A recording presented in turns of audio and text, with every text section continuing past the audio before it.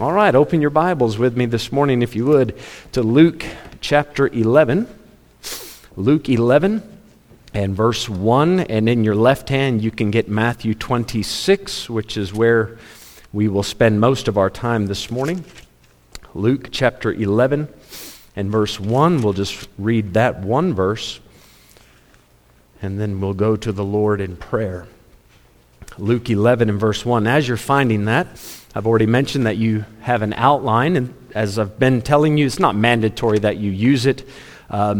If you want to follow along and fill things in as you go, maybe it helps you remember it through the week or even through the day, for that matter. Please forgive me. This is just how things go. I've written on here Peter's prayer life. Would you do me a favor, and if you're using the outline, you can just cross out the word life and put journal. I changed my mind after I printed these up on the name of the sermon, Peter's Prayer Journal. Those of you watching at home, you already see the correct title on the screen. But that's going to be the title this morning, Peter's Prayer Journal. Luke 11 and verse 1.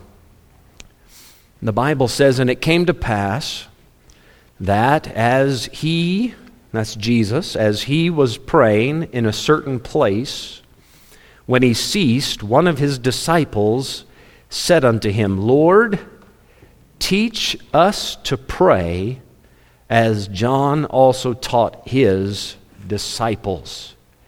And that last part of the verse, the request that was made to Jesus, will be the focus of our sermon today. Lord, teach us to pray. We're going to see in Peter's life some of the lessons that he learned.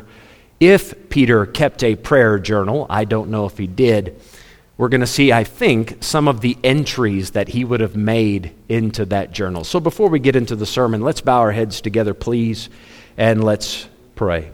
Father, thank you this morning. We're able to gather in the coolness of the morning. Thank you, Father, for this privilege to open up the Word of God and learn about how we can speak to you, how we can hear from you. We, Lord, are always in need of lessons about prayer. There's always more to learn about this subject.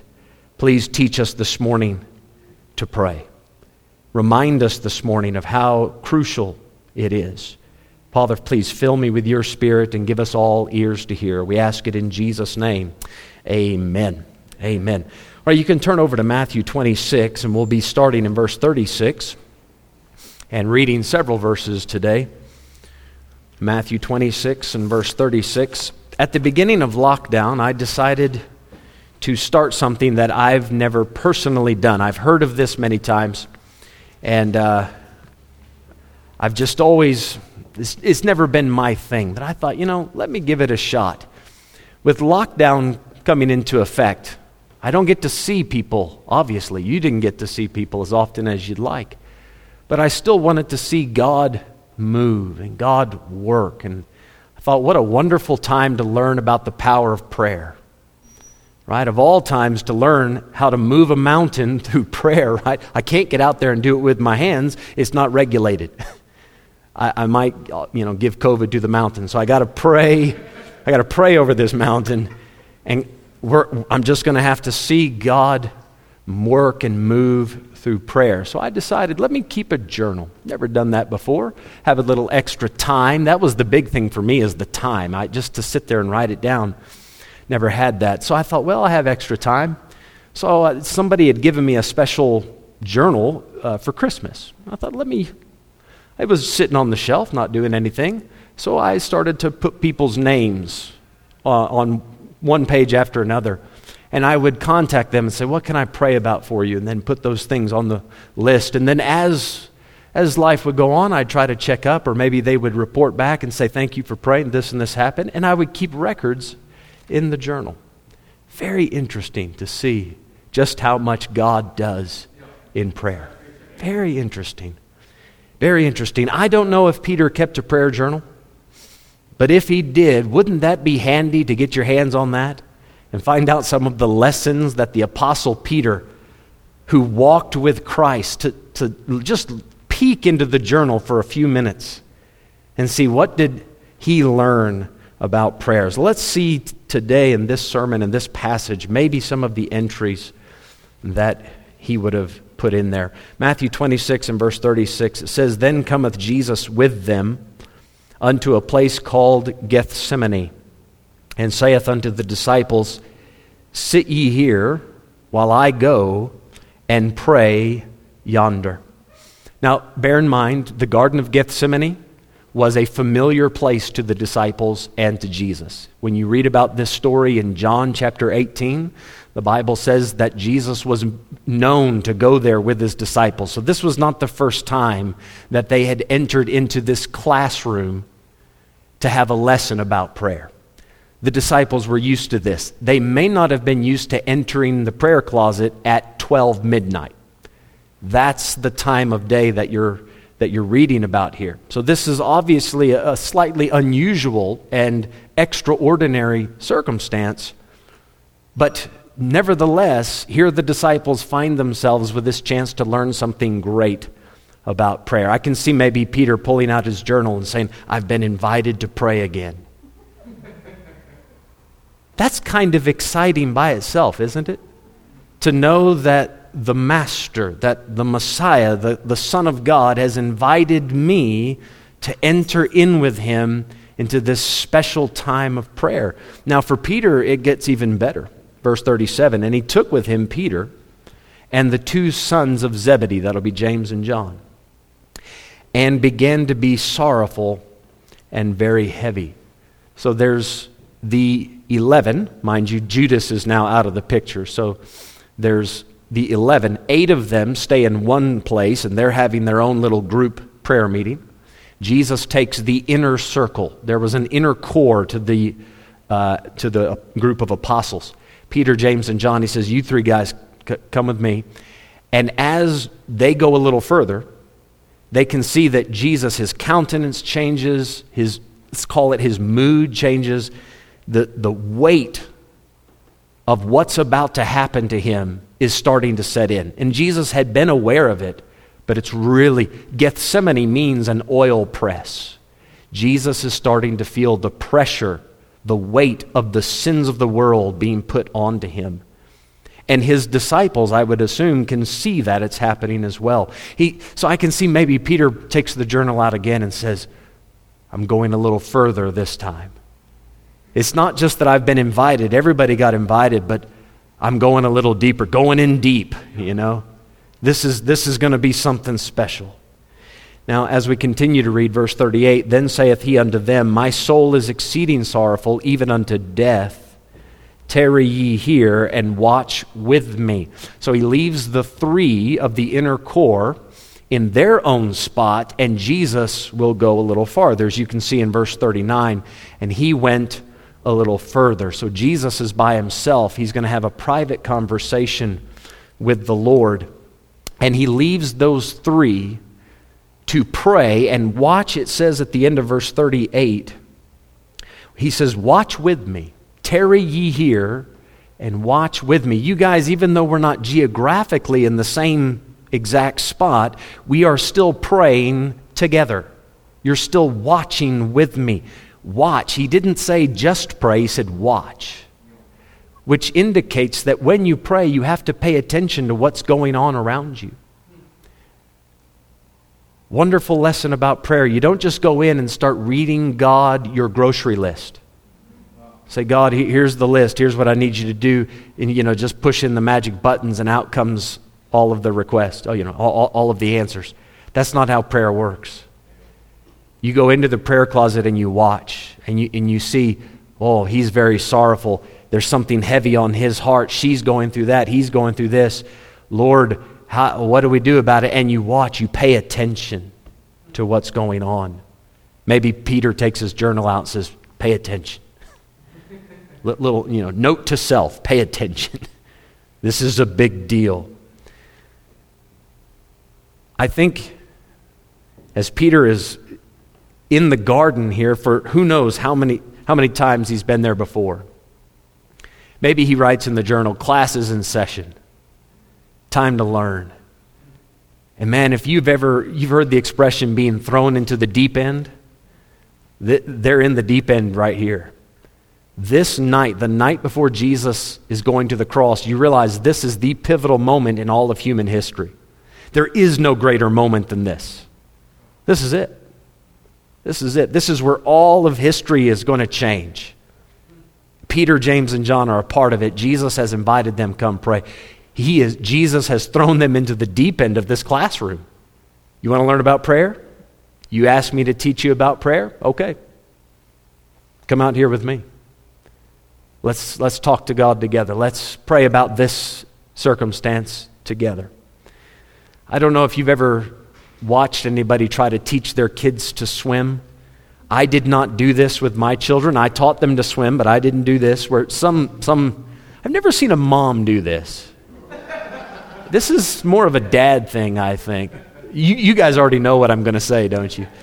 Where they take the child, and I don't think they're purposely trying to be mean or anything, but they just this is how they believe it should be done. They take that child out to the deep end of the swimming pool, and wing, and Booty goes flying, splash. Swim, Booty, swim. Dad is on the side of the pool going, come on, Booty, come on, come on. Kick, swim, move your arms. Stop blowing bubbles, get over the water, go. Mom is on the other side of the pool going crazy. I'm going to get in. She's going to jump in and help. I don't know if that's always the best way to teach somebody to swim, right? Like I said, me personally, I found that a bit harsh. But some lessons in life, sometimes you get thrown into the deep end. Sometimes, especially when it comes to prayer, there's only so much you can learn from textbooks. There's only so much you're going to learn about prayer reading the Bible or listening to a sermon about it. Sometimes life is going to throw you into the deep end and you're just going to have to swim your way through it. Peter has been thrown into the deep end of it. Watch in verse 39 as we continue. It says, and he, Jesus, went a little further and fell on his face and prayed, saying, O my Father, if it be possible, let this cup pass from me. Nevertheless, not as I will, but as thou wilt. I really considered shifting my sermon to just focus on that, because the lessons you can learn from that one verse about prayer, I think we could make an entire 1-hour lesson on that. Prayer, you can see in this verse, there's a negotiation going on. Do you see that? There's a negotiation. Prayer is a conversation. It's a negotiation. Now let's be careful here, because some people, they talk about prayer as a conversation. I think they take it a little too flippantly. And they say, well, Jesus is your buddy. He's your friend. So just talk to him like he's your friend. Amen. Jesus is your friend. But wow, is he so much more than a friend. When you approach God in prayer, yes, he is a loving Father and he is a friend and he cares about what you're going through, but let's not forget, he's the King of the universe. He's the Almighty God, which was and is to come, the sovereign. When you approach him, you have to approach all of God, not just one little aspect of him. But also bear in mind, in this one verse, we see that the mind of God can be moved through prayer. So how would you learn that? Why would Jesus make the request if he knew that there's no way God would ever change his mind? The fact that Jesus vocalized this shows that God can be negotiated with. Now, we already knew this from other places in the Bible, right? Abraham, the chief negotiator of the Jewish people. He goes to God and says, will you spare Sodom for 50 righteous? Remember that? The negotiating? Oh, what about 45? What about 40? Okay, what about 30, 20? He works them on down. What about 10? And the Lord finally says, I'll settle at 10. You're able to converse and negotiate. There's something else you need to see about this prayer time. Now, we're not focusing on Jesus' prayer as much as we are Peter's lessons here. But look in verse 40. It says, he cometh unto the disciples, and findeth them asleep, and saith unto who? Peter. He directly addresses Peter, which is why I've named the sermon Peter's Prayer Journal and not just any other disciple. He aims his comment at Peter and says, "What? Could you not watch with me 1 hour?" Now this tells me something else. And forgive me, I don't mean to get off topic, but it tells me something else about the prayer that Jesus has made in this time. We have what? 2 sentences? 1 sentence? "Father, if it's possible, not my will, thine be done." Is that all he said in the hour? Well, we don't have any other information about what he said. I can assume that there maybe was more, but let's say this, that when you pray, you put forth the idea to God and then you listen. It's a big part of prayer. You put the prayer request out there and then you watch how God reacts to it. So how do you watch that? You wait for the peace of God to move into your heart. You wait for the still small voice of the Holy Spirit. You just watch and see what God does with that request. As I said, we're not focusing on that. Jesus turns his attention to Peter and says, "Could you not watch with me for 1 hour?" Verse 41, "Watch and pray that ye enter not into temptation. The spirit indeed is willing, but the flesh is weak." Point number 1 on your outline, if you're filling it out. Point number 1, flesh hates it. I think right about this point, Peter opens up his journal and he begins to write. He says, "I learned something about prayer tonight. My flesh hates it." My flesh hates it. Notice something else about the verse, however. I want to be nice and balanced about this. Jesus acknowledges that Peter is willing. Do you see that? I think everybody here this morning would generally agree with this. I don't want to speak on your behalf, but I think this is generally true for the people that attend our church, that you folks know that prayer is important, that you would like to participate in it. You would like to have a healthy prayer life. I think we all know that. Yeah, that's not something that I need to convince you of. The spirit, and we're talking about your human spirit, is willing. There's a part of you that acknowledges just how important prayer is, but how do we get from that to actually doing it? The problem, the stumbling block for all of us is this flesh. The flesh just hates prayer. The flesh is weak about this.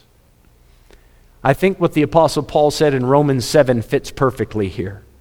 Paul said there, "The good that I would, I do not." Doesn't that fit? Now, what Paul said there fits a multitude of things, but doesn't that fit nicely for prayer?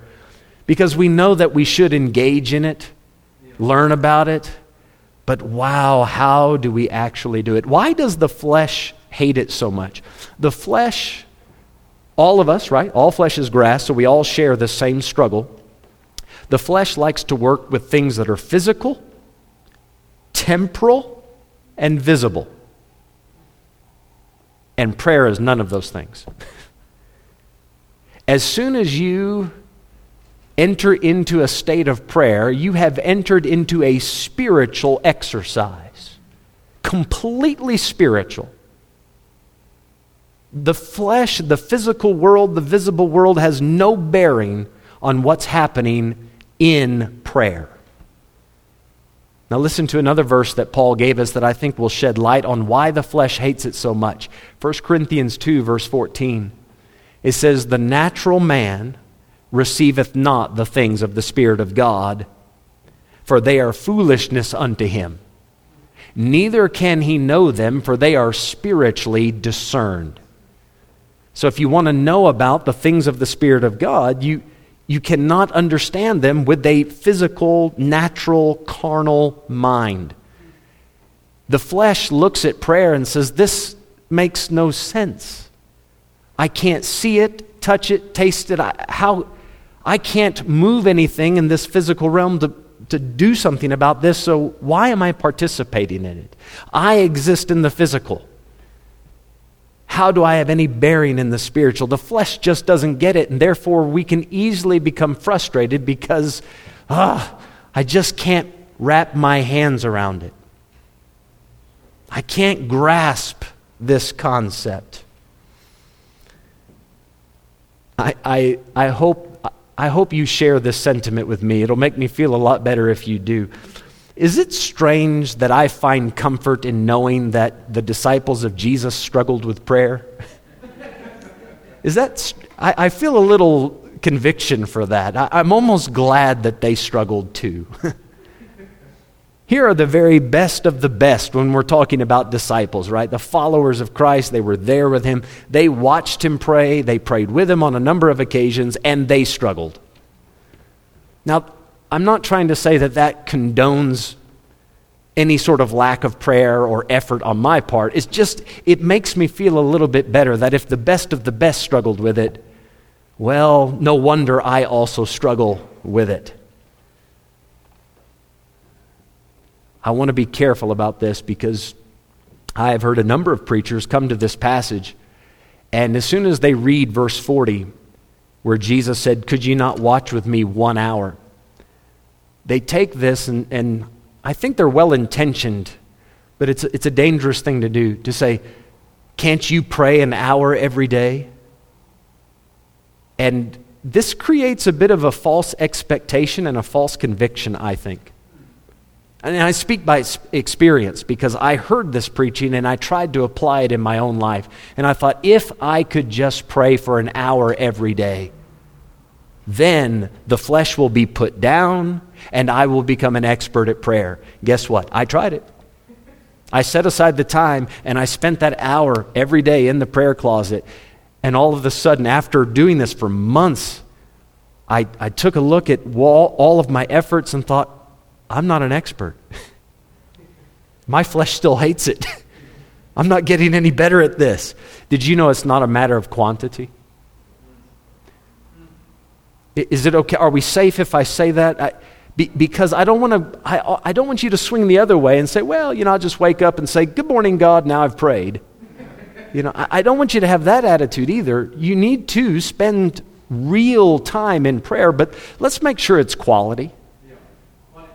Quality time. It's not a matter of quantity. Don't get it in your head that if I just spent this long in prayer, then I'm going to get good at it. That's not the case. Let me make another statement I think that will help because this is a lesson I've had to learn the hard way. Don't worry about praying enough. Now let me unpack that a little bit. You will never pray enough. Somebody comes to you and says, "I don't think you pray enough." Well, amen, I don't. Neither do you. No one does. How can we ever... Again, it speaks to the quantity of it, right? We're trying to quantify it. How do you pray enough? Pray without ceasing. Continue instant in prayer. There will always be a need for more prayer. So the idea of you need to pray more, yes, but if that's the mantra that I have going in my head, I've got to pray more, I've got to pray more, I've got to pray more, you're going to stay under constant conviction and you're never going to actually make any progress in prayer. You're not going to enjoy the prayer closet. All the time you're with God, you're going to be thinking, I'm not doing it enough. I'm not doing it right. I'm not good at this. Do not think that because you're struggling with it and because your flesh hates it, that you're not doing it right. Let me say that again. Just because your flesh hates it and you struggle with it, that doesn't mean that you're not doing it right. The very best of the best. Here are Jesus' closest disciples. And yet on the most important night of human history, they struggled with it. Chances are we are also going to struggle with it. I don't think that if you were to open Peter's prayer journal, I don't think you'll ever find the entry where Peter said, "Aha, today I figured out prayer." All the way to his death, I'm sure that he could still be saying, still learning about prayer, still amazed at what happened with prayer. Flesh still struggles with prayer. It's part of the human experience. It doesn't mean you're failing at prayer. It means you're human. It means you're human. And until the day Jesus calls us home, you are going to have to put the flesh down, crucify the flesh, and say, I may not understand everything happening in the spiritual realm, but I'm going to watch, wait, and I'm going to put effort into prayer. The flesh hates it. We have to accept that and work through it. You know what I like about verse 41? I'll let you have your own observation of this verse. Me personally, when I read this, I don't read it as Jesus being angry. I don't. I read verse 41 not as a rebuke so much as concern. Do you see where I'm getting that? Watch and pray. Jesus rebuked his disciples on many occasions. That was not a strange thing for him to do. This is not the typical rebuke. I don't think it's a rebuke at all. I think he's not angry, he's concerned.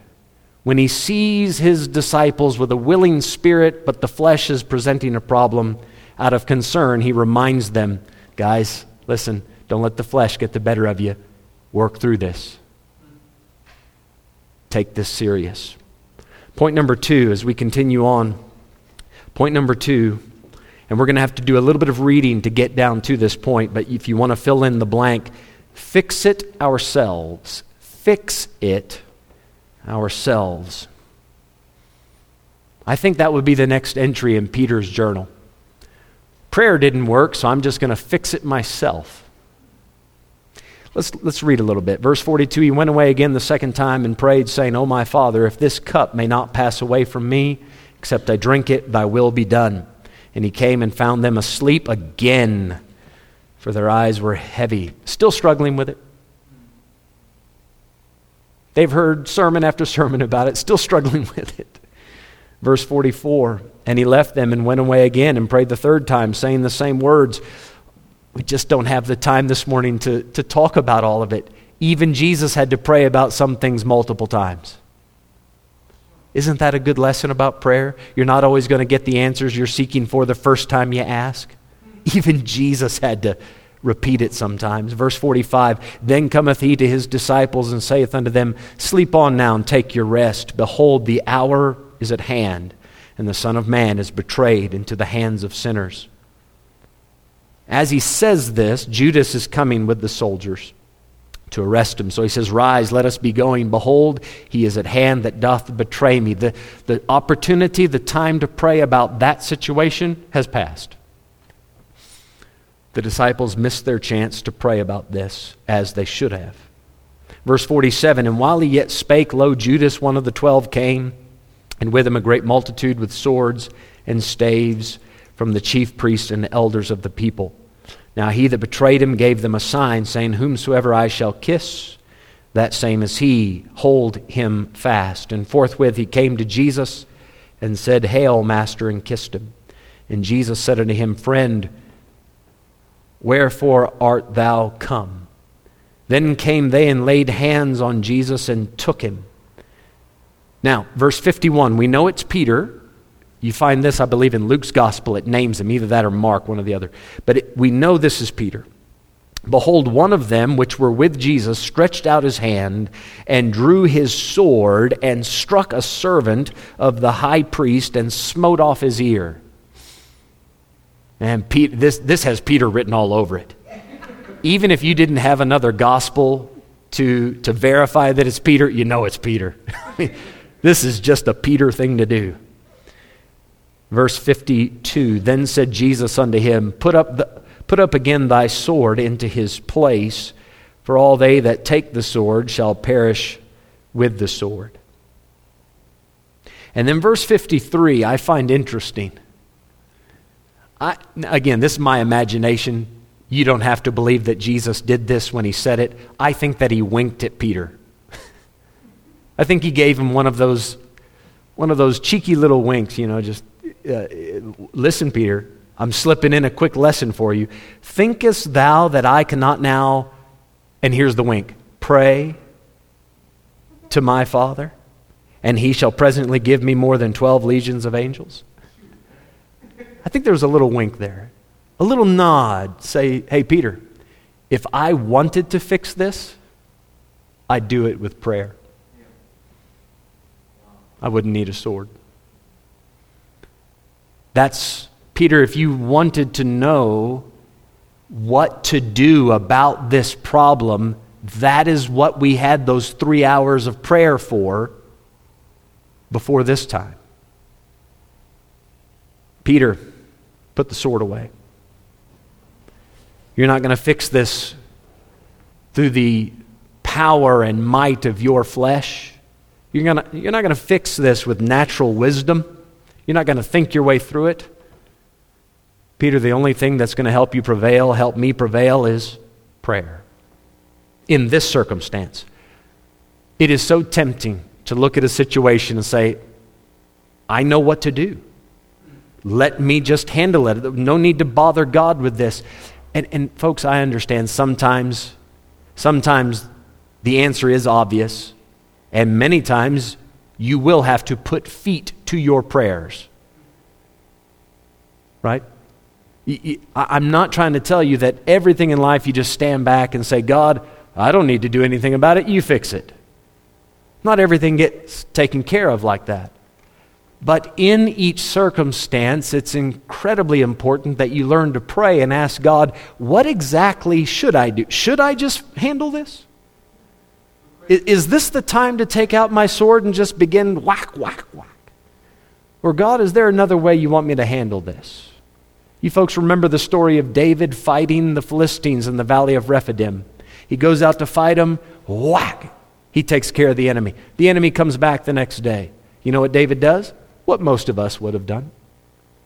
He says, gather around, boys, get your swords ready, here we go. And God stops him and says, ooh, that worked yesterday, not today. Wait here.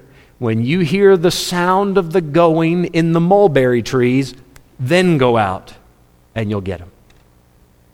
You say, what's the difference? David was an experienced warrior. He knows how to handle himself on the battlefield. And David could have gone out in his own wisdom and his own strength and tried to handle that, but because he was sensitive to God's leadership, God said, no, David, I know you're a capable man, but let me tell you a better way to handle that. Don't try to fix that on your own. Let me tell you how to fix that. You see, it's because of Jesus' time in prayer, he knew that he had to drink of the cup. Right? He asked the Father, is it possible to let the cup pass? Now we know the answer because of what happens in the next chapter. Jesus goes to the cross.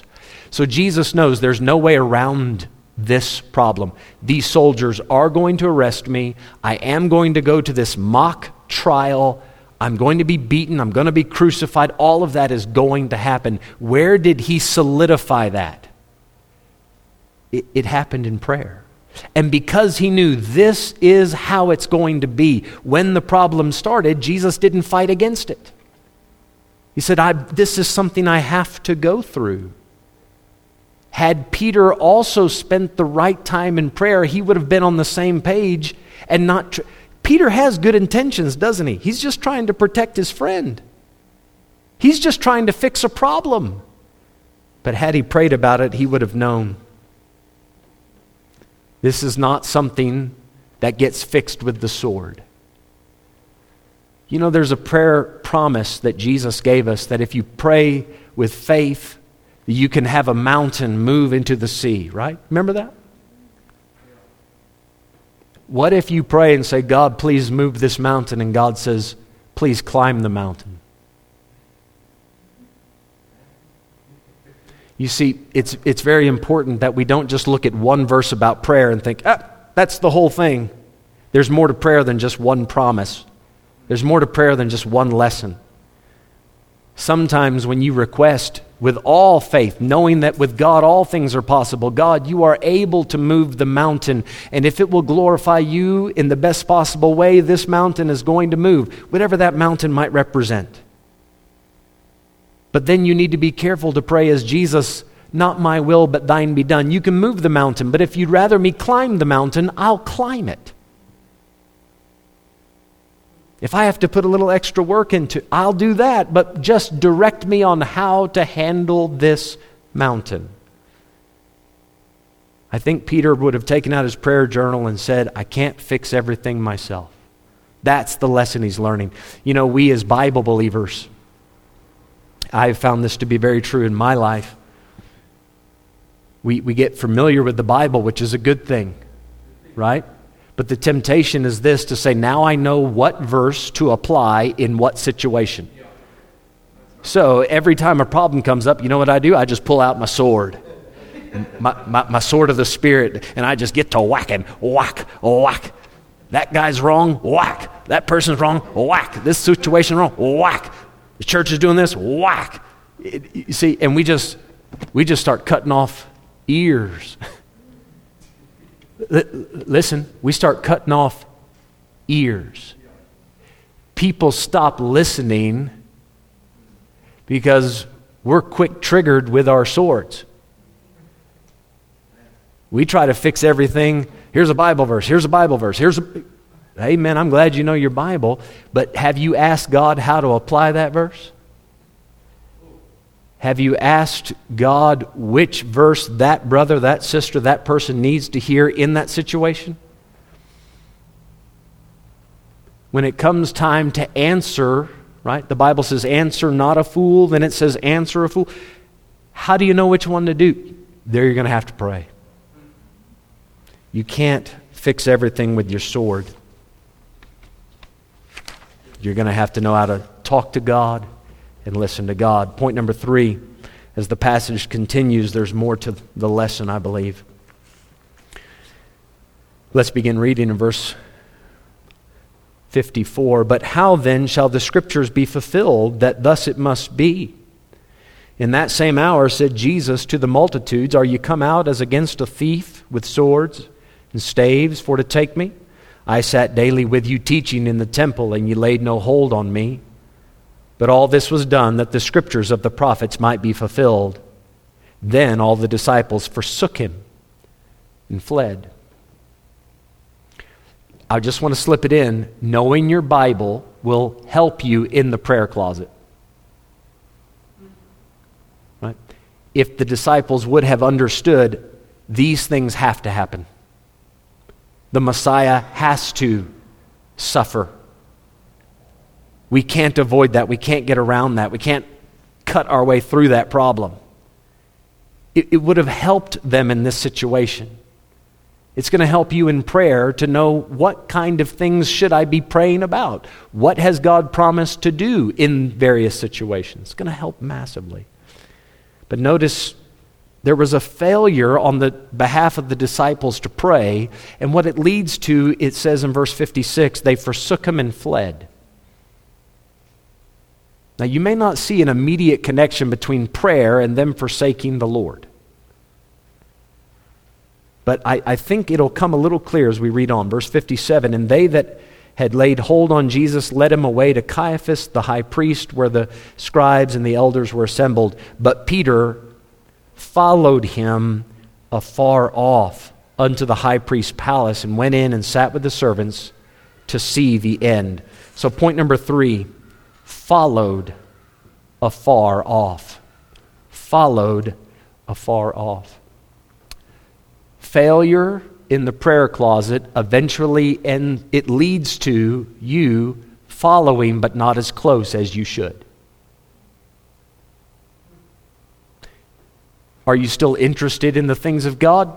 Very possibly. Peter was. He wanted to see the end. He wanted to see how it would turn out. But he's not as close to the Lord as he was. Something happened when those disciples failed to pray. We know how this story ends up, right? With Peter following afar off. Jesus is in there going through this mock trial. They're slapping him. They're ripping out his beard. They're blindfolding him, mocking him. Peter's outside, and then people begin to approach him. Aren't you one of his disciples? No. You kind of look like one of his. No. Yeah, you sound like one of his. You're Galilee. Yes, yeah. Blankety blank. No. And 3 times, you know how it ends, right? 3 times, Peter denies the Lord. You know, a lot of people, when they look at this, they say Peter denied the Lord because he was scared. He was afraid that the multitude would also take him and treat him like they were treating Jesus. And I can appreciate that interpretation, but I think there's more to it than fear. Peter doesn't strike me as the kind of guy who's afraid. Isn't it Peter that said just the day before this, Lord, I am willing to go to prison. I am willing to even die with you or die for you. Peter doesn't strike me as a guy who's filled with fear and now, oh dear, this little girl said that she knows me. No, I'm not. That just doesn't sound like Peter, does it? You know what I think this is? Peter's confused because he expected Jesus to appreciate his zeal. I'm trying to save you, and you told me to put my sword away. You told me to pray with you. Doesn't that mean you want the mountain to be moved? Doesn't that mean that the cup is going to pass? I think Peter is frustrated and confused. He doesn't understand the situation. And when they say, do you know this man? Well, I thought I did, but evidently not. I thought I had this whole Christian disciple thing figured out, but evidently not, because I'm not getting the response that I thought I would get. You know how many times people go into the prayer closet expecting God to do A, B, C, and instead they get X, Y, Z, and they say, I don't get it. This makes no sense. God, why aren't you responding to my prayers? Why aren't you answering my prayers? Why aren't you blessing my efforts in life? Am I not trying hard? Am I not swinging the sword valiantly on your behalf? Why aren't you happy with this, God? I think Peter is confused. Now notice, and I think if Peter pulls out his prayer journal and makes another entry, failed to pray, ended up far off. Failed to pray, ended up far off. Couldn't you pull out your hypothetical prayer journal? And isn't that true? It's true in my life if it's not in yours. When I look back at my life at the times where I've drifted away and my fellowship with God wasn't as close as it once was or what it should be, there's always a correlation with my prayer. My prayer life has waned. My prayer life has suffered. Now, we always struggle with it, right? The flesh always hates it, but those times when I really didn't put much effort into it, I find it always to work with the problem of drifting away. How do we make this right? Look at verse 75. Now, you know, I've walked you through the story, so we're not going to read all of the verses. Just come down to verse 75. Peter remembered the word of Jesus, which said unto him, before the cock crow, thou shalt deny me thrice. Now look what happens next. And he went out and wept bitterly. In one of the other Gospels, what you find in this story is that Jesus is inside the building where he's on this going through this mock trial. And while the soldiers are slapping him and ripping his beard out and spitting at him, I mean, it's horrible. Peter is far off. He can still see what's happening. And I believe it's in Luke's gospel, the Bible says that Jesus looks out and locks eyes with Peter. And it's when their eyes lock that Peter runs off and weeps bitterly. You know what I like about this? It shows us there's a way to fix this problem. How do you fix it? If you've drifted off and your prayer life isn't what it used to be or what it can be, you know what you do? Lock eyes with Jesus. Just take a long look deep into his eyes. He doesn't even need to say a word. It will start to flood your mind and your soul. You'll start to remember all the blessed times you've had with Him, all the things He's brought you through, all the promises, all the commitments you've made to Him. I'm sure in a moment, in an instant, Peter's mind, his heart was flooded with all of these experiences and these memories, and he couldn't help it. He couldn't stand it. He had to run out. The Bible doesn't tell us where he went to, but I have a sneaking suspicion he ran back to the Garden of Gethsemane. I can't prove that, but it would just make sense. It makes good preaching if it doesn't make good teaching, right? I'm so glad that there is a way to fix a lagging prayer life. You just lock eyes with Jesus. You can get it right. It's from this story that something interesting, I think, happens in the Bible. And I'm sure later on in Peter's life you would have seen this in his journal. I would have marked it in my journal for sure. You'll find, I call this Peter cubed. You understand cubed is that little superscript 3 at the top, right? Peter cubed. There starts a run of threes in Peter's life. I don't know why it takes Peter 3 times with everything. It starts in the Garden of Gethsemane. How many times did Jesus come and find them asleep? 3 times. How many denials? 3 denials.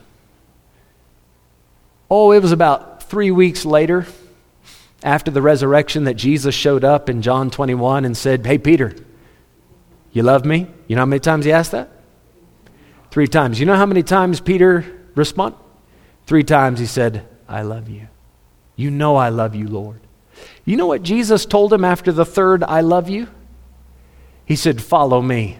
Did you know that's the 3rd time in Peter's life that Jesus made that official declaration to him, said, "Follow me, I'm going to use you"?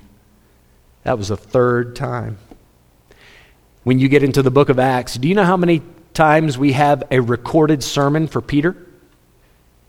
3 times. Acts 2, Acts 3, Acts 10. We have 3 of his sermons recorded. Do you know there's 3 times in the book of Acts you read about a multitude of people getting saved because of the preaching of Peter? For each of those sermons. In Acts 10, when God is opening the door for the Gentiles, using Peter to do it, Peter has a vision, right? How many times did the vision come to him? 3 times. 3 times.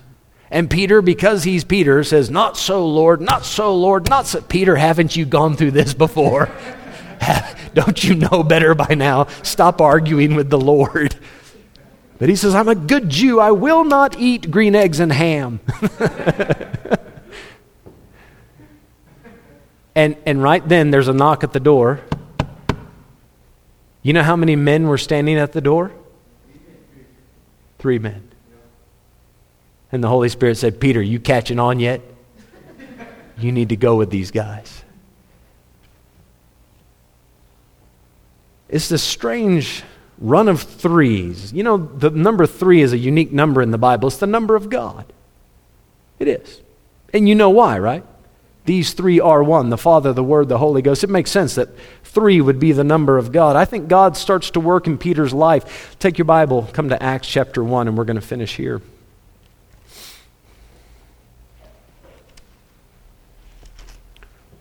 Acts chapter 1 and verse number 13. Peter's prayer journal. I think the next entry we're going to see is point number 4 on your outline. Fruitful and fulfilling lives.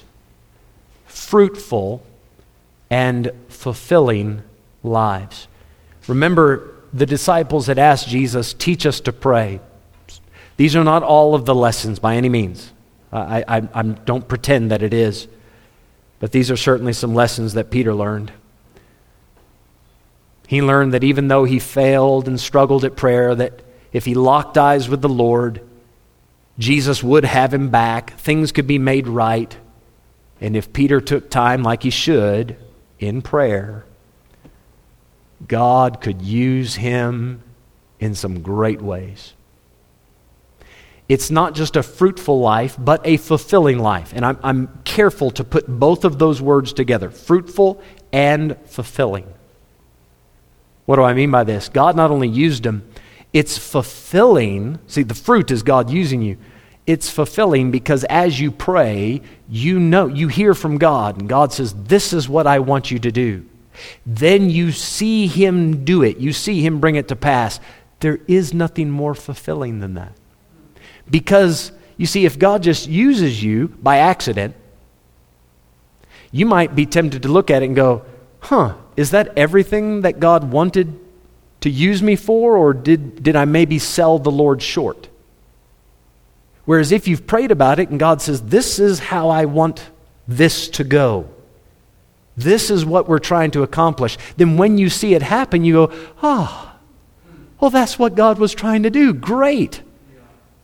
Hey, I don't need to constantly have this nagging doubt, did I do enough? Did I do enough? Yeah. You did exactly what God expected. Acts 1 verse 13, this is of course after the resurrection. Jesus has gone back to heaven. The disciples are waiting for the Holy Ghost to come down.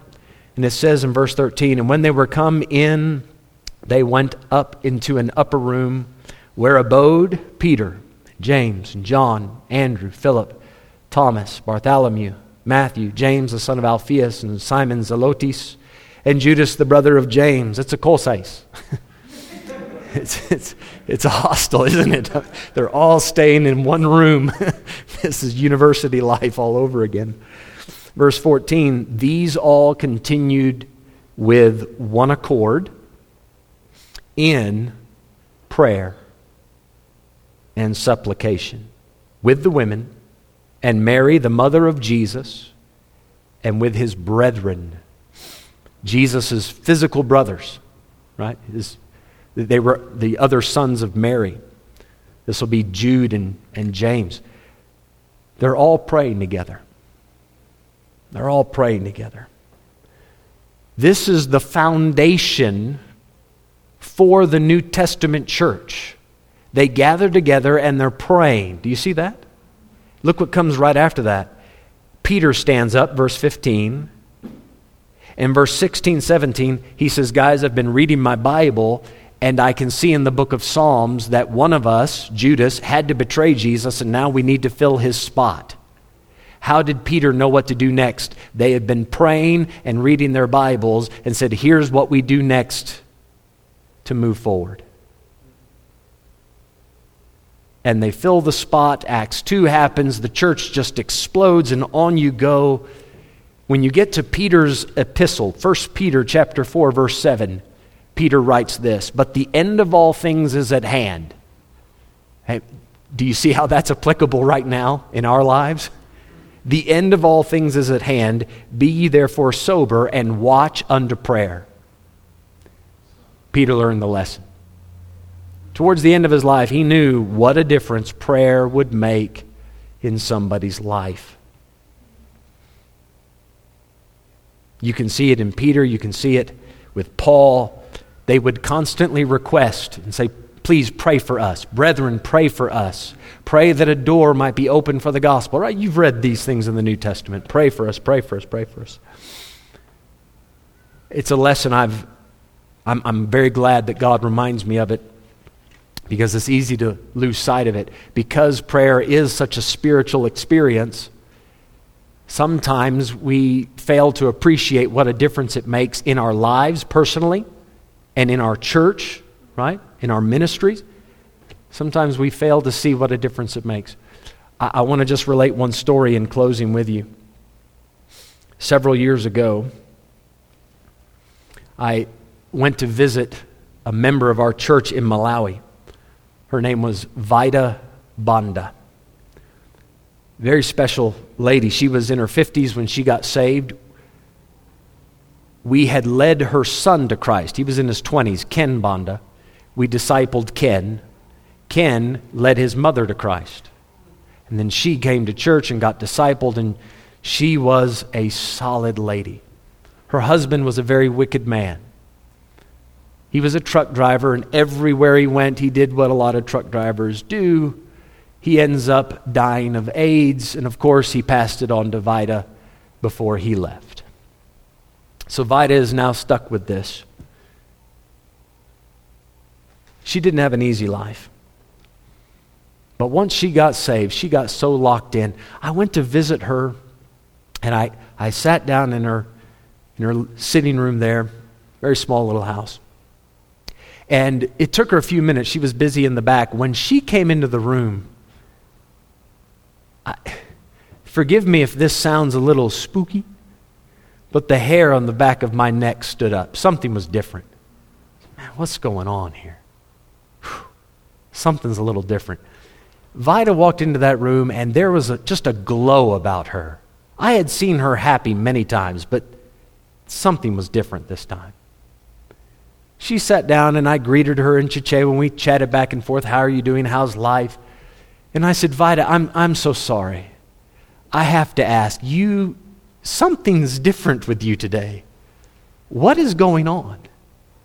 And she said, oh, Pastor, I'm so glad you asked me. And then she began to tell me the story. She said, do you remember some months ago you taught about fasting and prayer? I said, yes. She said, I decided to try that.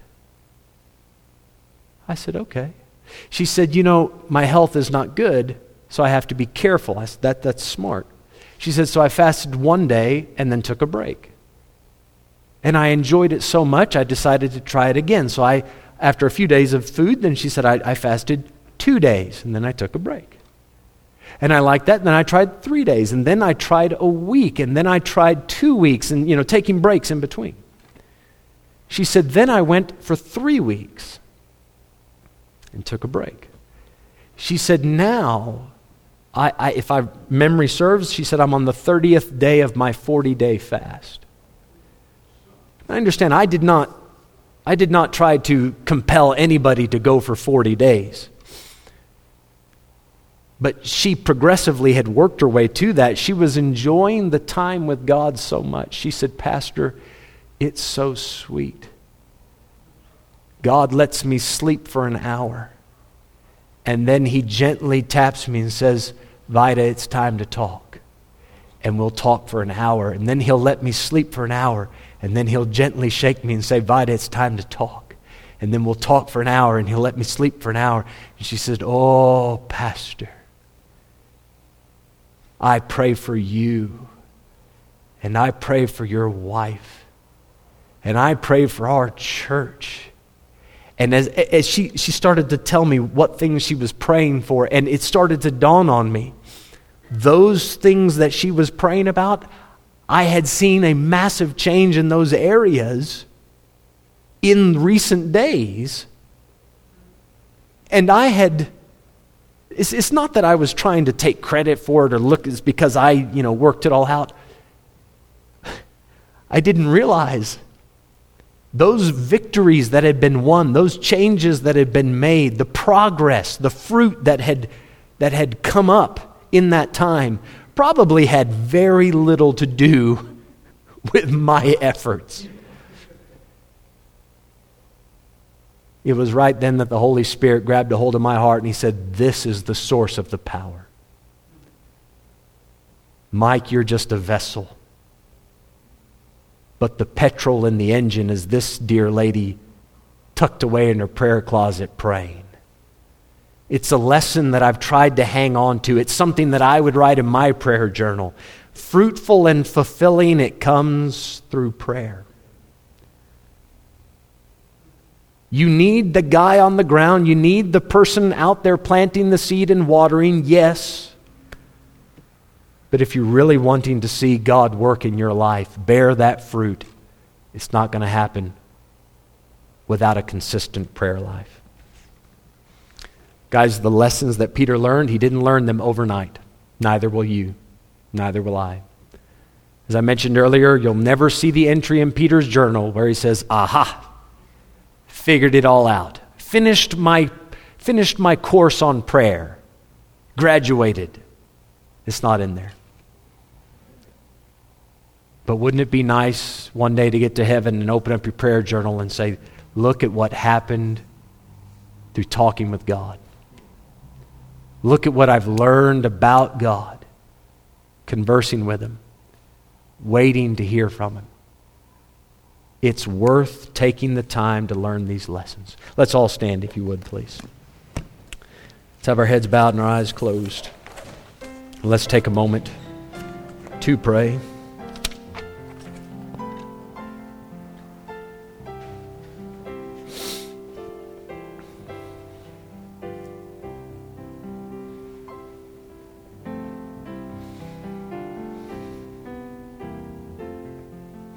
Folks, you don't want to wait until a Gethsemane moment to learn about prayer. You understand what I mean?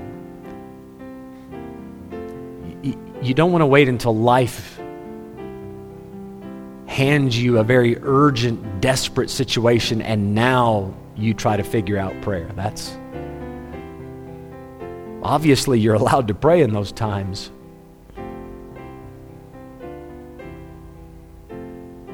But you need to hop into the prayer closet and just do it. So I don't get it. I don't understand. I don't know how to do it. I don't know how to listen. Don't know what to expect. Boy, I hate to say it, but you just need to get in the deep end and start kicking and paddling and swim your way through it a little while. Maybe invite a friend or two out into the garden with you. Say, let's figure this out together.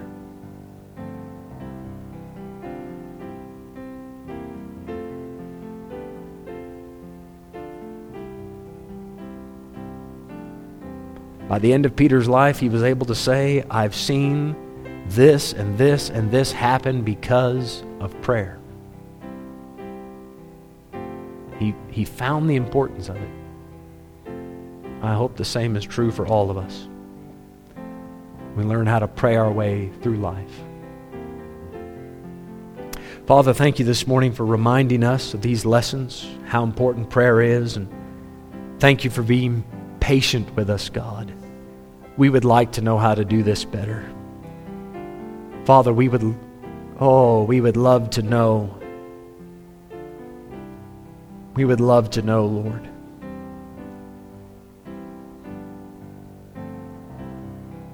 We would love to know how to take and make the most of this prayer closet. Teach us, God, to draw nigh. Teach us, Father, please, to have that quality time with you. Thank you, Father, for manifesting your presence so many times in the coolness of the evening. We can hear the voice of the Lord walking.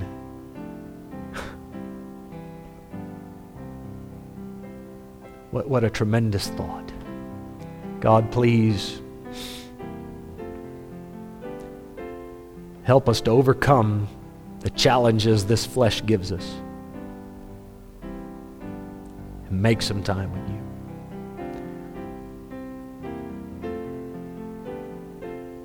Lord, would you please help us to retain this lesson, these lessons that we've learned today.